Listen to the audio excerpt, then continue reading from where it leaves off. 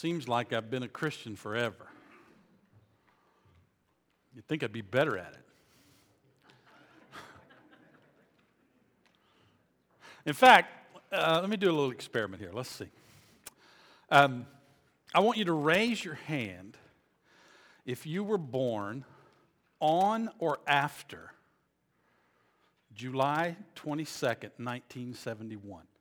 If you were born on or after July 22nd, 1971, raise your hands up high. Raise them up high where we can see them. Huh? Some of you are not raising your hands, and I know good and well you were born after July 22nd, 1971. Let me tell you something. I've been a Christian longer than you've been alive. How about that? And you know, I mean, so many of you have said to me, but Pastor Scott, you look so young, and thank you for that.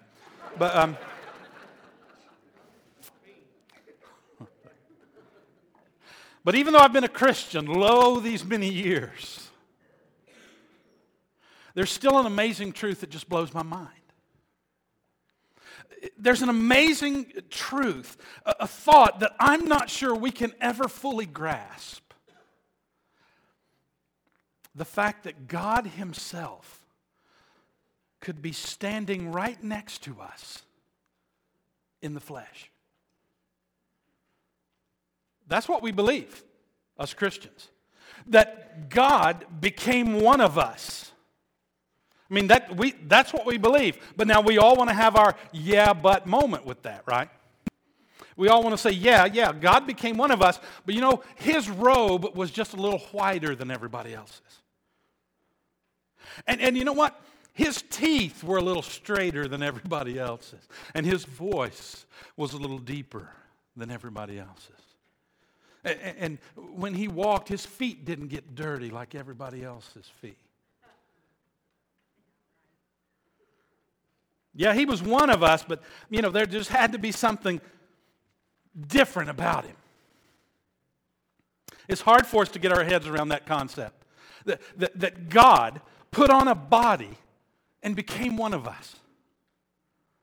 That at one time, Jesus was in heaven. He was at the right hand of the Father. He was adored by all the angels. And He left all that behind to become one of us. In fact, He was so much like one of us that for 90% of His time on this earth, He didn't really do anything. I mean, He was a carpenter. He learned a trade. But He didn't really do anything. And nobody knew that He was anything other than Joseph's son. So when He started His ministry, there were some people who said, wait a second. This is Joe and Mary's boy. This is our town carpenter. This guy's nothing special. He's claiming now to be a prophet and a teacher.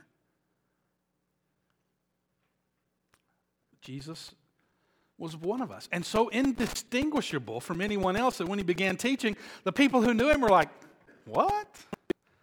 This guy's from our town. We watched him grow up. And he starts teaching and doing some miraculous things. And then he makes some claims that sound, you know, a little outrageous and hard to believe. And then they decide that he's a heretic. And they crucify Him. And He dies as less than one of us. You know, it's easy for us to be critical of people back then. But think about it this way. What would it take for me to convince you that I'm God? That ain't never going to happen. Yeah, as long as my mother and my brothers are alive, I'm not going to be able to convince anybody that I'm God, right? I could never get away with claiming to be God. I mean, even if I did miracles and stuff that would convince people I was from God, I wouldn't have any success whatsoever convincing people that I was God. But Jesus came.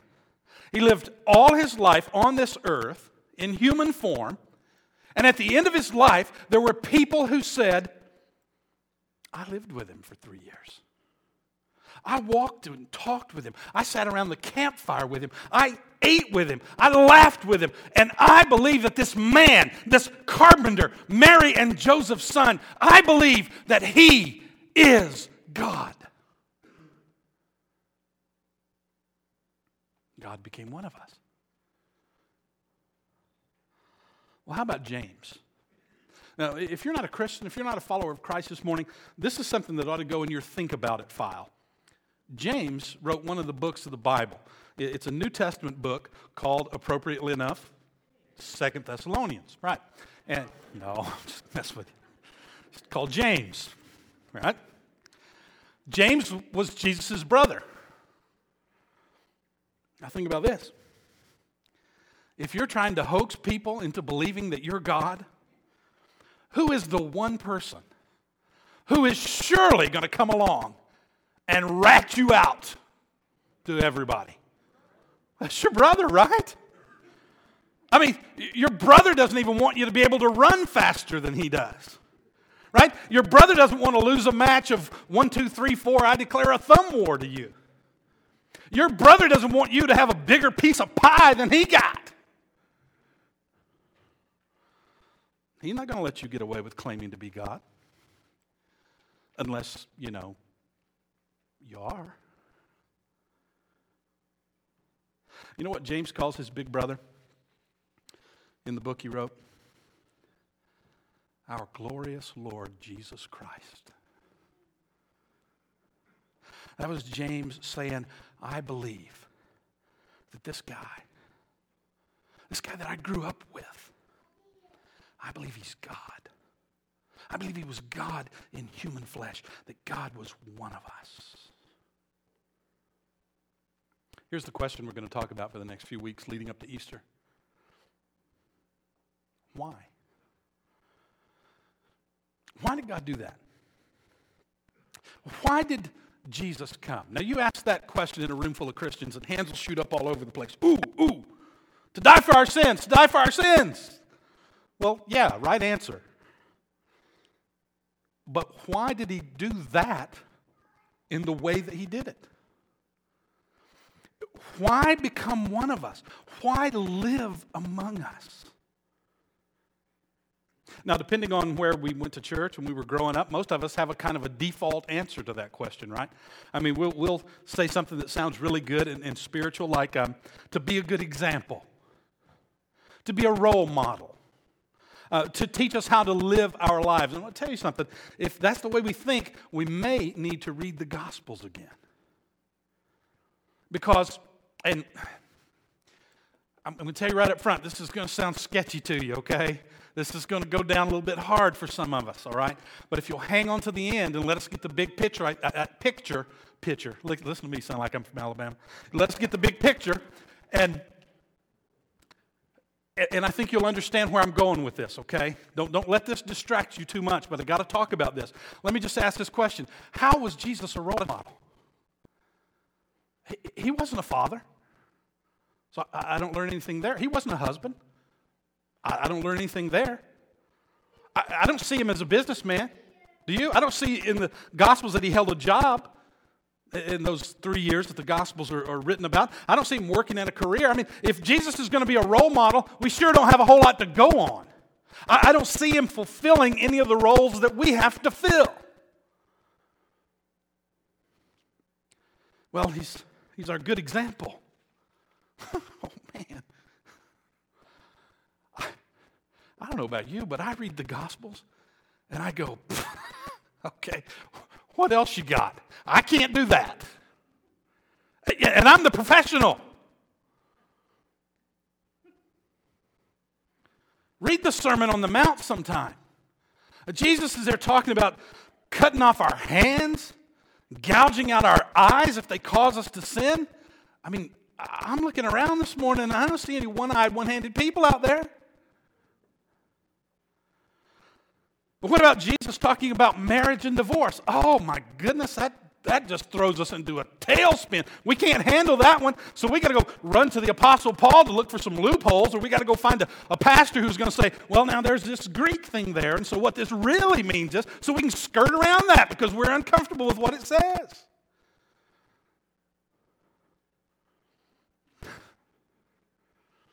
People came to Jesus with the simplest questions. And Jesus would give them answers that sometimes, to me, seem a little impractical. Master, what must I do to inherit eternal life? Go, sell all that you have, then come and follow me. Why don't you try that next time you're witnessing to somebody? You know, you're sharing Jesus with them, and you got them all, yeah, I know, I need to be saved. How can I have eternal life? Well, the first thing you need to do is sell everything you have. Wait a minute, do what now? Let me know how that works for you.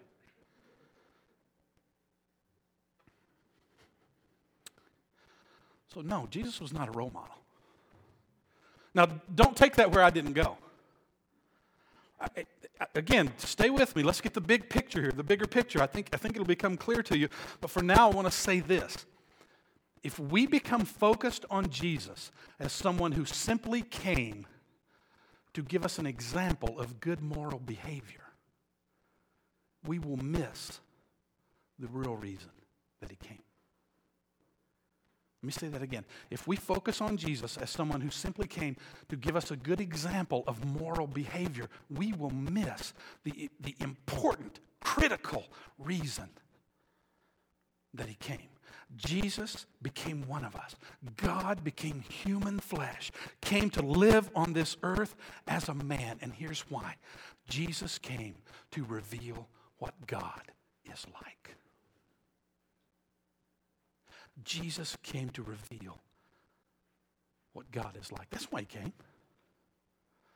That's why he came. He came because the Father knows that every one of us in this room, every one of us in this community, every one of us in this world is somewhere on a line between curious and desperate to know who God is.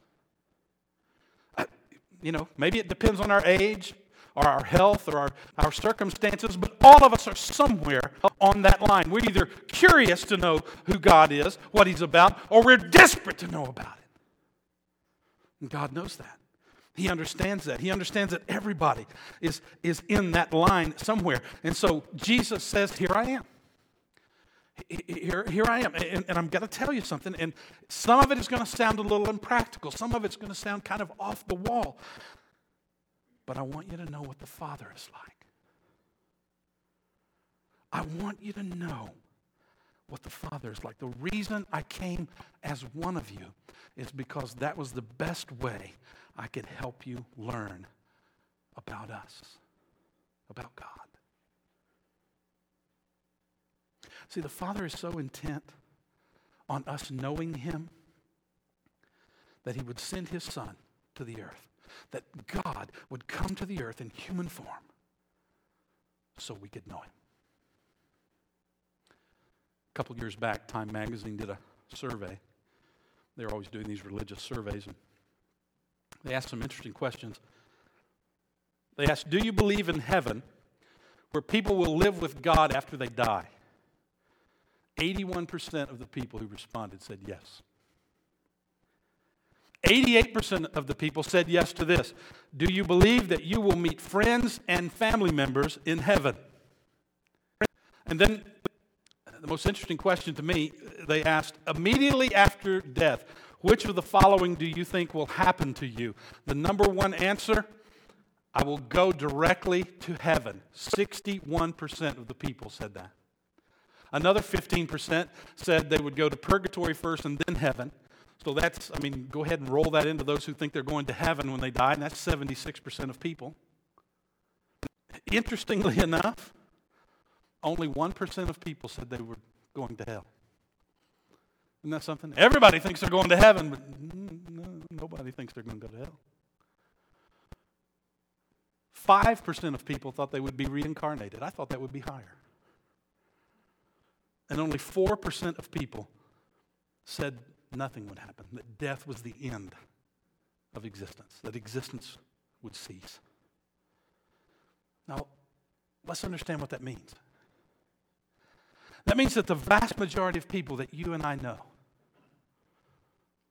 way over 80%, 85, 90% of the people that you and I work with, that we interact with on a daily basis, that we go to school with, that we live in a neighborhood with, in our families, the vast majority of people believe there's a God out there somewhere, and they're going to see him someday.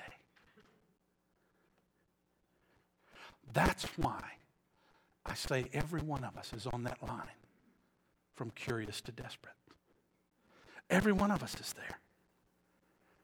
Every one of us wants to know what it's like. And our Heavenly Father met that need by sending His Son to earth, God in the flesh, to become one of us, to reveal what God is like.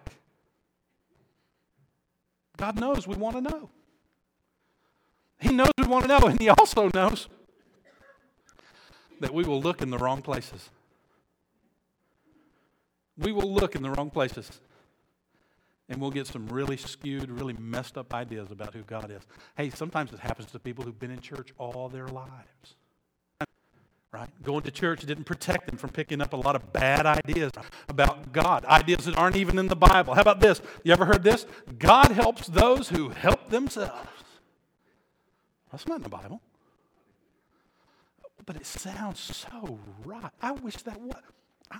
You know what? I'm going to put it in there. It ought to be in there.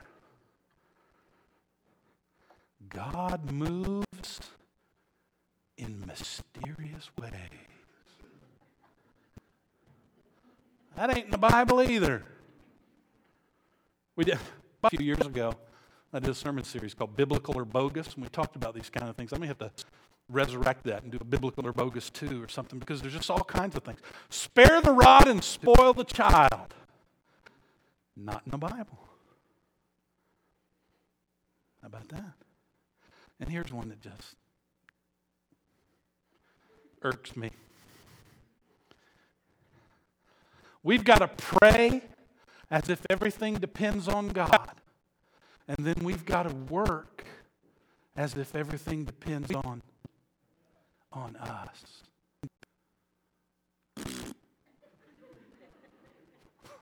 Yeah, I said it. I ain't taking it back either.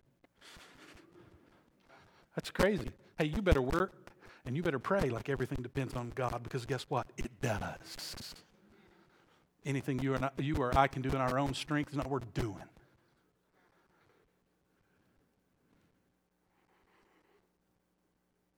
Sometimes we'll try to find God in our circumstances. Oh, we love to play that game, don't we? Something good happens, we catch a break. Some fortunate event comes our way. Well, that must be God. But let something bad happen. Or let that good thing not work out. Oh, well, that wasn't God. I mean, we can change in the space of 2 seconds. Oh, that's God. Well, that wasn't God. Oh, I see a parking place right up there at Walmart. Must be God. God's watching out for me today. Another car got it. That wasn't God. God didn't want me to park.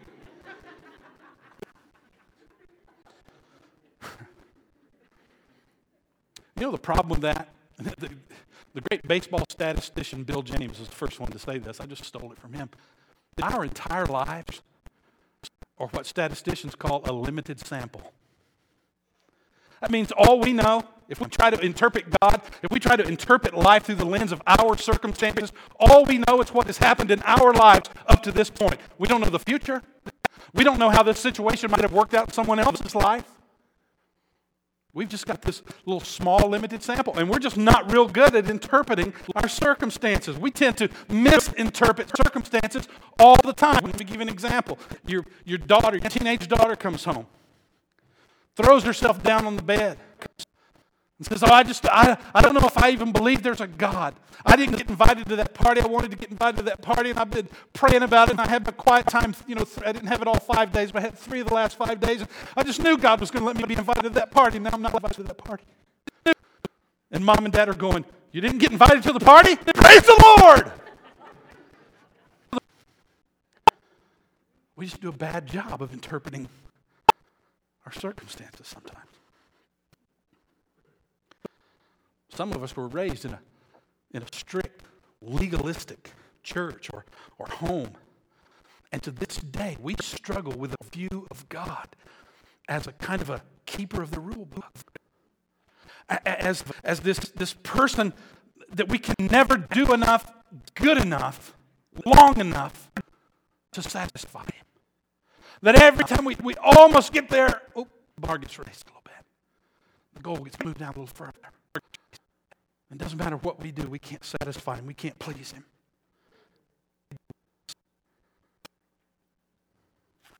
Well, God the Father wasn't satisfied. He wasn't satisfied for us to have some kind of skewed, half-true, inaccurate picture of him. He loved us too much for that. He wants us to know him as he really is. That's why he came to be one of us. You know what we find when we read Matthew and Mark and Luke and John? We read the Gospels. We find over and over and over again, Jesus begins his parables, Jesus begins his teachings, he begins his stories with words like this: the kingdom of God is like. The kingdom of heaven is like. 90 times in the gospel, Jesus does that. Jesus says that. And you know why? Because he came to reveal God's thoughts and character and values and priorities to us. He came to reveal the heart of the Father. At the end of his ministry, Jesus' followers still haven't quite gotten it. They've gotten close a couple times. You had Peter saying, "You are the Christ, the Son of the living God." But they just hadn't quite gotten there. And so they're gathered, and the last night that Jesus was with them on earth, they're gathered in a borrowed upstairs room. And Jesus says, I'm leaving you soon. And of course, that stresses them out, and that worries them, scares them. But it sets up a conversation in which Jesus lays out as plainly as he does anywhere else in Scripture, I am God. I'm here to reveal the Father. It's in John chapter 14. If you got a Bible, go ahead and turn over there to John 14.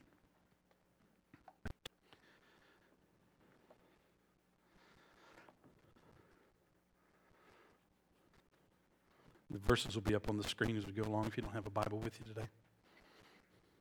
We'll start in verse 1. John 14, verse 1. Jesus says, "Do not let your hearts be troubled. Trust in God. Trust also in me." Trust in the original language, Jesus uses the exact same word both times. Trust in God. Trust also in me. You can trust in me like you trust in God. The way you trust in God, you can trust in me. Jesus, aren't you kind of making yourself equal with God there? Yeah. Yeah. Pick up in verse 2. "There is more than enough room in my Father's house. If this were not so, would I have told you that I'm going to prepare a place for you? When everything is ready, I will come and get you, so that you will always be with me where I am. And you know the way to where I'm going." Now, the reality was, they didn't have a clue. They did not have a clue what he's talking about. And you know what I think they did? I mean, I'm making this up, obviously, but I think, knowing what we know of them, I think they bluffed it. I think that, that? Yeah, we knew that. Of course. You know, what have we been doing the last 3 years? Yeah, we know that. And I think it went along like that until poor old Thomas just blurts out, "We don't know." It's in verse 6. "We don't know, Lord." Thomas said, "We have no idea where you were going. So how can we know the way?" And this sets up one of Jesus' most well-known statements. In verse 7, Jesus told him, "I am the way, the truth, and the life. No one can come to the Father except through me." Now, let's pause there just for a moment. To people who are not believers, we've got to understand this. To people who are not Christians, that sounds like a very narrow, closed off kind of statement, right? Just one door, no windows, no side entrances. Right? That's the way that sounds. And you know why it sounds that way? Because it's true. Because it's true. But hold on just a second, because I want to, in just a moment, I want to give you some context that I think will help all of us see that verse maybe a little differently than we've ever seen it before. Because Jesus is not just out there, cutting off large segments of humanity, saying, if you don't come through me, you'll never get in. I mean, he is saying, I'm the way to the Father. No one gets to the Father but through me. But we'll give some context in just a minute. We'll look at verse 7 first. Jesus says, if you had really known me, you would know who my Father is. From now on, you do know him and have seen him. You do. And I like to think that after Jesus said that he kind of went,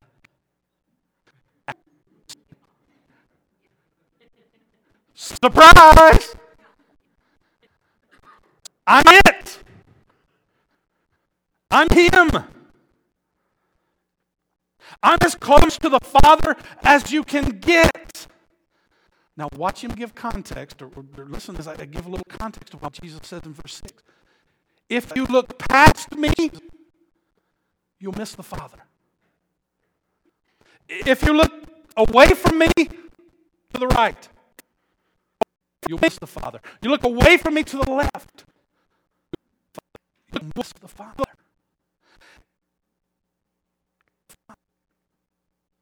But if you know me, you'll know the Father. If you know me, you'll know the Father. Now Philip is so much like we are. Verse 8. Philip said, Lord, show us the Father, and we will be satisfied. Lord, please, no more stories. No more answering our questions with a question. We want to know what God is really like. And it seems like you know him. It seems like you know him well. You know him intimately. Please, Lord, show us the Father. Look at verse 9. Jesus replied, have I been with you all this time, Philip, and yet you still don't know who I am? Anyone who has seen me has seen the Father. So why are you asking me to show him to you?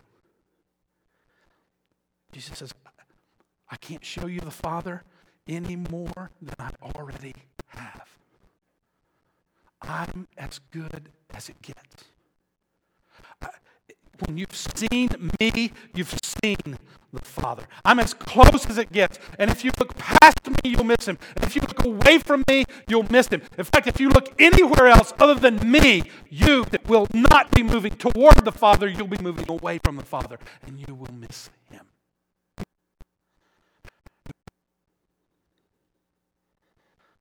Verse 10. Don't you believe that I am in the Father, and the Father is in me? The words I speak are not my own, but my Father who lives in me does his work through me. Jesus says, these words that you've been hearing me say all these years, they're not mine. They're the Father's. All these things you've seen me do, these people I've fed, these people I've healed, these dead that I've raised, these storms that I have stilled, that wasn't me. That wasn't my work. It was the Father's.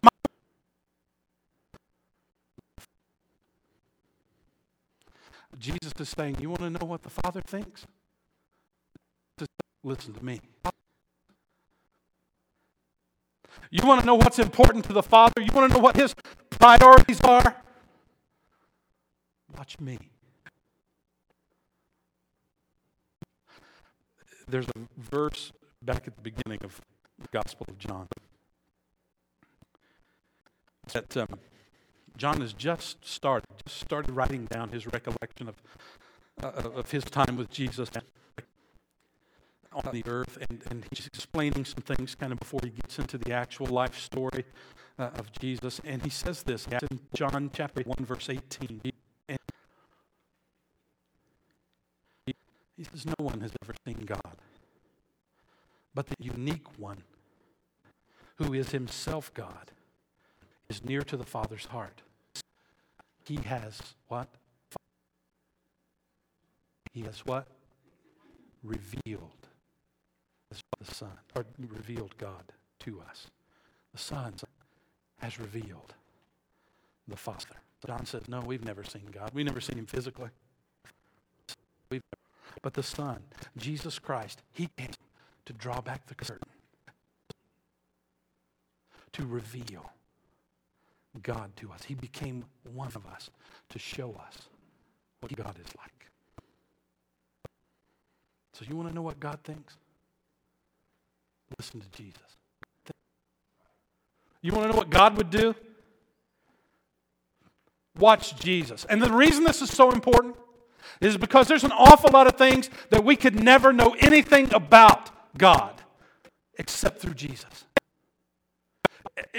There are things about God that we can never know if Jesus had not revealed them to us.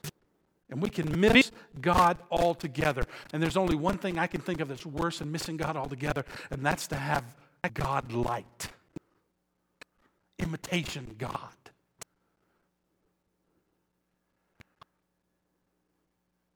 Five things we can learn about God that we wouldn't know any other way except through Jesus. Real quickly, I want to give these to you this morning. Here's the first one. God wants us to know him as Father. We've been talking about that all morning. We've been talking about the Father. But you know what? In the Old Testament, it was the Lord God. It was kind of a ruler-subject type relationship. I mean, God was somewhere way out there, way up there, and we were way down here, way far away from him. There was distance there. And there were a few people who came along who knew him intimately. But for the most part, it was the Lord God. And then Jesus shows up.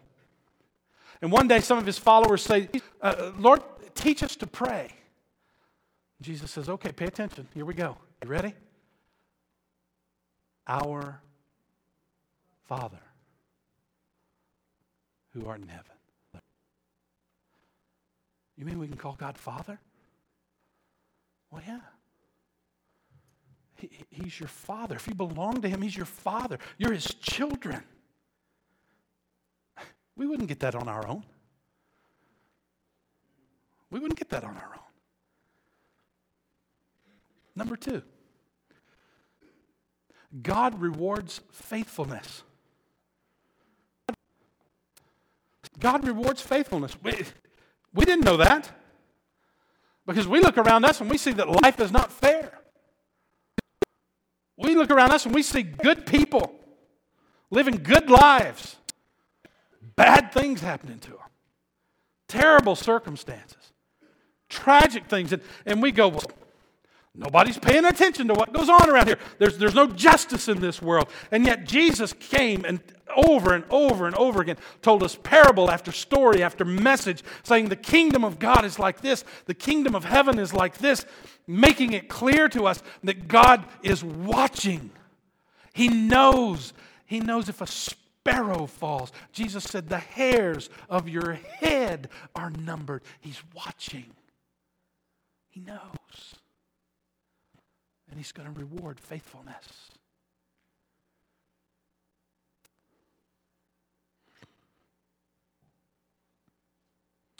Number three, our troubles are not divine retribution. That was new. Remember when Jesus and his disciples encountered a blind man? And the disciples said to Jesus, Jesus, who sinned? His mother or his father that this man will be born blind? And Jesus says, where'd you get that? This is not a punishment. This is so the glory of God can be shown. The glory of God's going to be revealed in this. But see, they thought if somebody was experiencing pain or tragedy or difficulty, that they were being punished. That God was paying them back. Oh, how backward they were. How and isn't it great that we don't think like that today? Some of us do. Some of us absolutely do. We keep linking bad stuff in our lives to some sin or some mistake. Well, I wrecked my car, and I know why. It's because I took those 3 pins from work, a few weeks ago, and I never did take them back. That's why this happened. And Jesus is here saying it doesn't work that way. God's not like that. Did you ever notice that Jesus, not once that I can see, ever asked someone who came to him for healing how they got that way? Cast a demon out of your boy. What's he been doing? Watching MTV, playing with a Ouija board?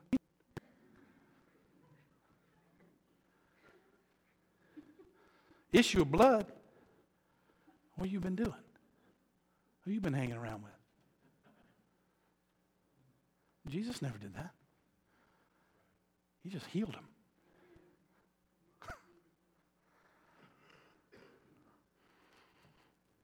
Number 4. God cares about how we treat other people. Now, before you go, oh, okay, next. Listen, there are some religions in this world that don't believe that. There are some religions in this world that don't teach that don't teach that God cares about how we treat other people. There are some religions in our world today that teach just the opposite of that. They teach that you can treat people badly, and that's a good thing. That you'll be rewarded for that.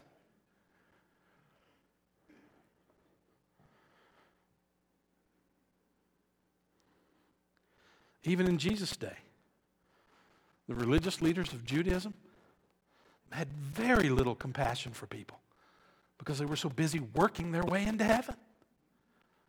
They were too busy making sure they had all of their stuff in a row.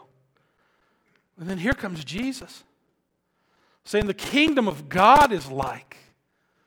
And he tells this story where this man gets thrown into prison because he's forgiven this huge debt, and yet he refuses to give a tiny little debt that someone else owes him.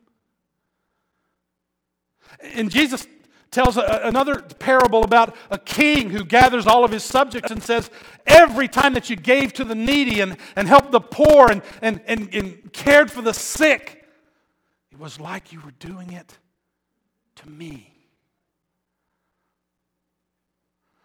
And Jesus tells a crowd one day, everything you thought was important about your church, about your religion, boils down to 2 things.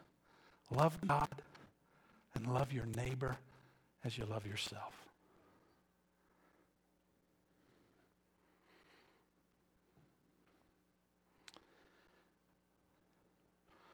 Number 5. Major new territory here. Major. Worldwide, international new territory here. No one is good enough to go to heaven. No one is good enough to go to heaven. Let me tell you something. Every other religion in the world teaches that your works get you to heaven. Every other religion in the world has this scale, this good and bad scale, and we put all the good things that we've done on one side and all the bad things on the other, and we better hope that it tilts to the good. If it tilts to the bad, some of those religions say, okay, you got to go back and try again for a few years and then come back and let's see how it scales up then. That's every other religion in the world. And then Jesus comes on the scene and says, you can never be good enough to get to heaven. And in fact, getting to heaven isn't about being good enough. It's about a God loving you so much that He made a way for you to go to heaven in spite of what you've done.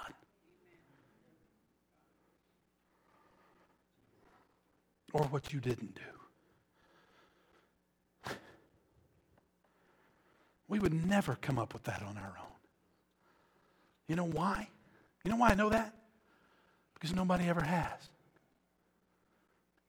And because we still got Christians and churches today struggling with the same thing.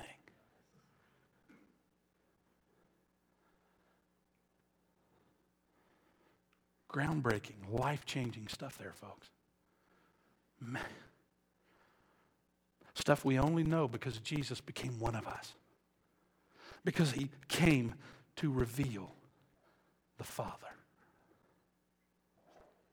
Let me challenge you to do something over the next 4 weeks. Reread the Gospels. Just get in. I'd be willing to bet everybody in this room's got a Bible. Just get in there and read Matthew and Mark and Luke and John again. You read a little bit every day. You can do it in just a matter of a couple weeks. But this time, don't read through the lens of what did Jesus do. This time read through the lens of God, reveal yourself to me. God, show me yourself. Show, in the words of Jesus, let me hear your thoughts. In the works of Jesus, let me see your character and your priorities. Lord, as I read, let me see your heart. Let me see you, Father, with fresh eyes. Change your life. Change your perspective. Because see, here's the deal. Jesus became one of us to make God personal. To make him personal. To move him from out there somewhere to right here. Right here.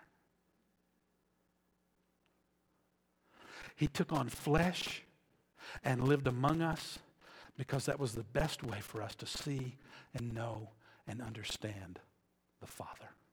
Understand the Father. That's why Jesus became one of us. Bow your heads, please. Close your eyes.